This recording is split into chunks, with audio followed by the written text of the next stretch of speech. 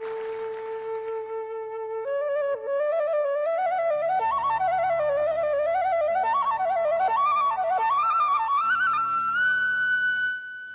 you imagining a beautiful and smiling cowherd boy sitting under a tree with his friends and cows, playing the flute and mesmerizing every living being around with his soulful music?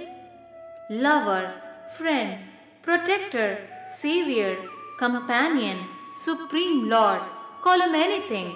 He is none other than Manamohana Krishna, the one who entices our heart. The child Krishna, who gave so much happiness to his parents and people.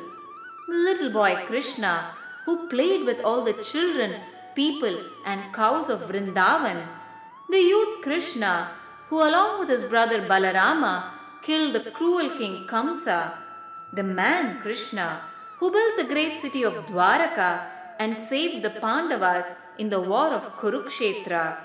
And most of all, the teacher Krishna, who gave us the most holy scripture, the Bhagavad Gita.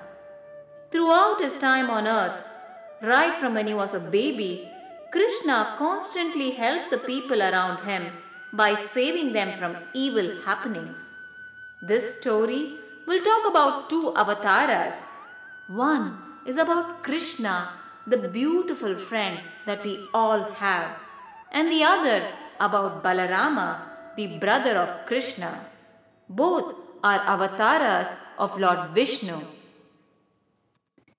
About 5200 years back, during the end of Dwapara Yuga, kings from two dynasties, the Kuru and Yadu dynasty, ruled all the states that were in the northern portion of India. Kauravas belonged to the Kuru dynasty and the Yadavas to the Yadu dynasty. There were several kingdoms such as Hastinapura, Mathura, Panchala, Chedi, Vidarbha, Avanti, and Kashi. There were many kings and princes who were cruel and arrogant and troubled the citizens of their kingdoms.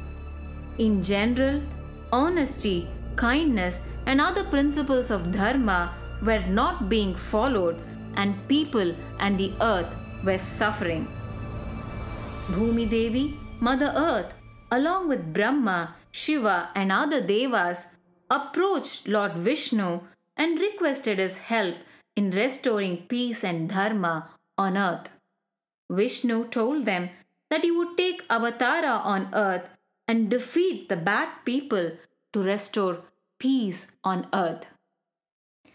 At this time, the kingdom of Mathura was ruled by a cruel and evil Yadava king named Kamsa. He had become the king by placing his father Ugrasena under house arrest. Kamsa had a cousin sister he liked named Devaki, who was getting married to another Yadava royal, Vasudeva. After the marriage, Kamsa was driving the couple on his chariot around the city when suddenly a voice was heard. "Oh foolish Kamsa, you are driving the chariot for your sister, even though her 8th child will kill you. What a fool!" On hearing this, an angry Kamsa took his sword out to kill Devaki. Vasudeva pleaded, "Oh Kamsa, please do not kill your own sister. I promise to hand over to you every child that is born to us." Hearing this, Kamsa agreed to spare Devaki's life.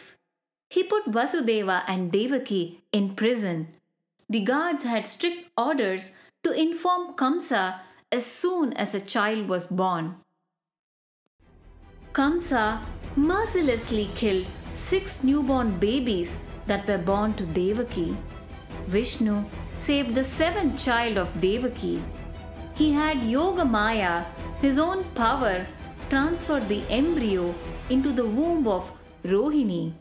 Rohini was another wife of Vasudeva who lived in Gokula under the care of Nandagopa, the chief of the cowherds. A beautiful son was born to Rohini. This was Balarama, an avatar of Sankarshana, one of the key forms of Vishnu. Vishnu decided it was time to take Avatara as a son of Devaki and instructed Yogamaya to be born as the daughter of Yashoda, Nandagopa's wife. Yogamaya did as instructed. It was the night of Ashtami, the 8th day from the full moon in the month of Shravana, a beautiful and serene day. Modern scholars estimate that date to be 21st July 3227 BC. The sky was cloudless and all the stars and celestial bodies could be seen. Yamuna was filled with clear water and a pure and gentle breeze was blowing. It was as if the entire earth was in perfect calm and pleasing state for everyone. In the jail, Lord Vishnu appeared as Krishna, son of Devaki and Vasudeva. He was bluish black in color and was the most beautiful baby. As Devaki and Vasudeva worried over the baby's safety, a miracle happened. The chains binding Vasudeva and Devaki broke by themselves. The guards fell asleep and the jail doors opened by themselves. The sky was suddenly filled with dark clouds, thunder, and lightning. It started raining heavily and Yamuna was overflowing. At the same time, Yogamaya took birth as Nandagopa and Yashoda's daughter. Vasudeva took a small basket, lined it up with some clothes, and placed the beautiful baby Krishna in it. Then he took the basket above his head, left the jail, and started to cross the Yamuna river. Miraculously, the river gave way for him to cross, and Adisesha, the foremost servant of Lord Vishnu, appeared as an umbrella to keep the baby Krishna from getting wet. Vasudeva crossed Yamuna, went to Gokula, which was just across the river, to Nandagopa's house. He left baby Krishna next to Yashoda, who was sleeping, and took baby Yogamaya and returned back to the jail. Everyone was sleeping and he was able to get back into his room. In the morning, when everyone woke up, things were as usual. Vasudeva and Devaki had chains that bound them, the doors were closed, and the guards were alert. They heard the sound of a crying baby and reported that to Kamsa, who immediately came to the prison. He grabbed the baby by its legs, even though it was a girl child, tried to smash it to the ground to kill it. Yogamaya slipped from his hands and flew up, and she said, "O foolish Kamsa! Lord Vishnu, who will kill you, has been born somewhere else. What is the point of you trying to kill me?" And she disappeared. Yogamaya is none other than Durga or Kali. Kamsa decided to kill all the babies in the area that were born close to the Ashtami day. He went to his palace and sent his key soldiers, who were all asuras or rakshasas, to find the babies who were born during this time and kill them. Meanwhile, in Gokula, Nandagopa's house erupted with joy and celebrations. The cowherds visited their chief's house and threw colored powder like Holi, sang and danced. The cowherd women went to Yashoda and congratulated her. They were mesmerized by the beauty of Krishna and took turns in touching the baby and holding the baby.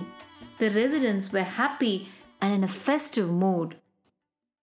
Just a few days after Krishna was born, a very beautiful woman came to Gokula.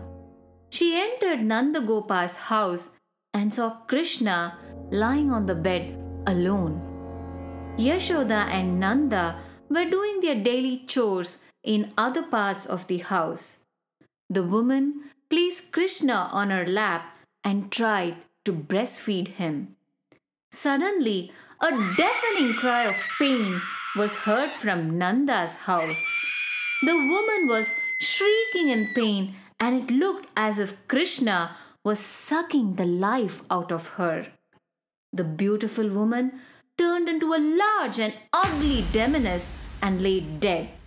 Indeed, she was Putana, the demoness that Kamsa sent to kill baby Krishna when he was less than 10 days old. Putana, who could assume any form, poisoned her breast to kill baby Krishna. But she met her death at the hands of Krishna. No one in Gokula knew that Krishna was divine and were worried and amazed at the same time to see the baby playing near this huge demoness. She was so huge that the residents of Vrindavan had to cut her into pieces for cremation. The worried residents did many rituals to ward off evil from baby Krishna. Putana was the first of several demons sent by Kamsa to kill Krishna. Krishna killed two other demons when he was an infant: Chakatasura, who came in the form of a cart, and Trinavarta, who came as a tornado. Earlier, we saw that Balarama was also born in Gokula. Krishna and Balarama began to crawl and play around. They played with the cows and calves. They went into everyone's houses and played with the people and children there. They were the darlings of Gokula. Then they began to stand up and walk. They became really naughty. They went into people's houses, stole butter, ate it, and would pretend that they did not eat it when asked, even though butter was spread on their faces. One day, Krishna was playing in the mud with his friends. Balarama ran to Yashoda and complained that Krishna had eaten mud. Yashoda became worried, rushed to Krishna, and asked him to open his mouth. When Krishna did that, Yashoda saw the entire universe in the mouth, and she was even able to see herself and Krishna in a tiny portion of his mouth. She was astonished and she became overwhelmed. She could not understand if she was imagining things or if it was the divine power of Krishna. She immediately surrendered to the Supreme Lord Vishnu as she could not understand. Promptly, she forgot the entire episode and went back to being the mother of the child Krishna and took the child in her arms and hugged him. A few months later, Krishna was tied to a grinding mortar by Yashoda when he was being very naughty and disturbing. It is said that Krishna allowed himself to be caught and tied by his loving mother Yashoda. Krishna crawled with a mortar in between two trees and brought them down. The two trees broke with a huge thunderous sound. Out of them appeared two devas, Nalakubera and Manigriva, who had been cursed earlier to be trees, and now their curse was removed by this action of Krishna. They paid their respects to Krishna and flew away. Hearing the sound, Yashoda, Nanda, and others rushed to the garden and were astonished. They were amazed, but they were also happy that no bad thing had happened to their dear Krishna. With so many strange things happening, Nanda and the other cowherds decided it was time to move from Gokula. They figured it was Kamsa trying to kill Krishna. They decided to move to a place called Vrindavana on the banks of the river Yamuna. It was on the other side of Mathura from Gokula. With this, The first part of Krishna and Balarama Avatara story concludes. Let us hear more in the second part.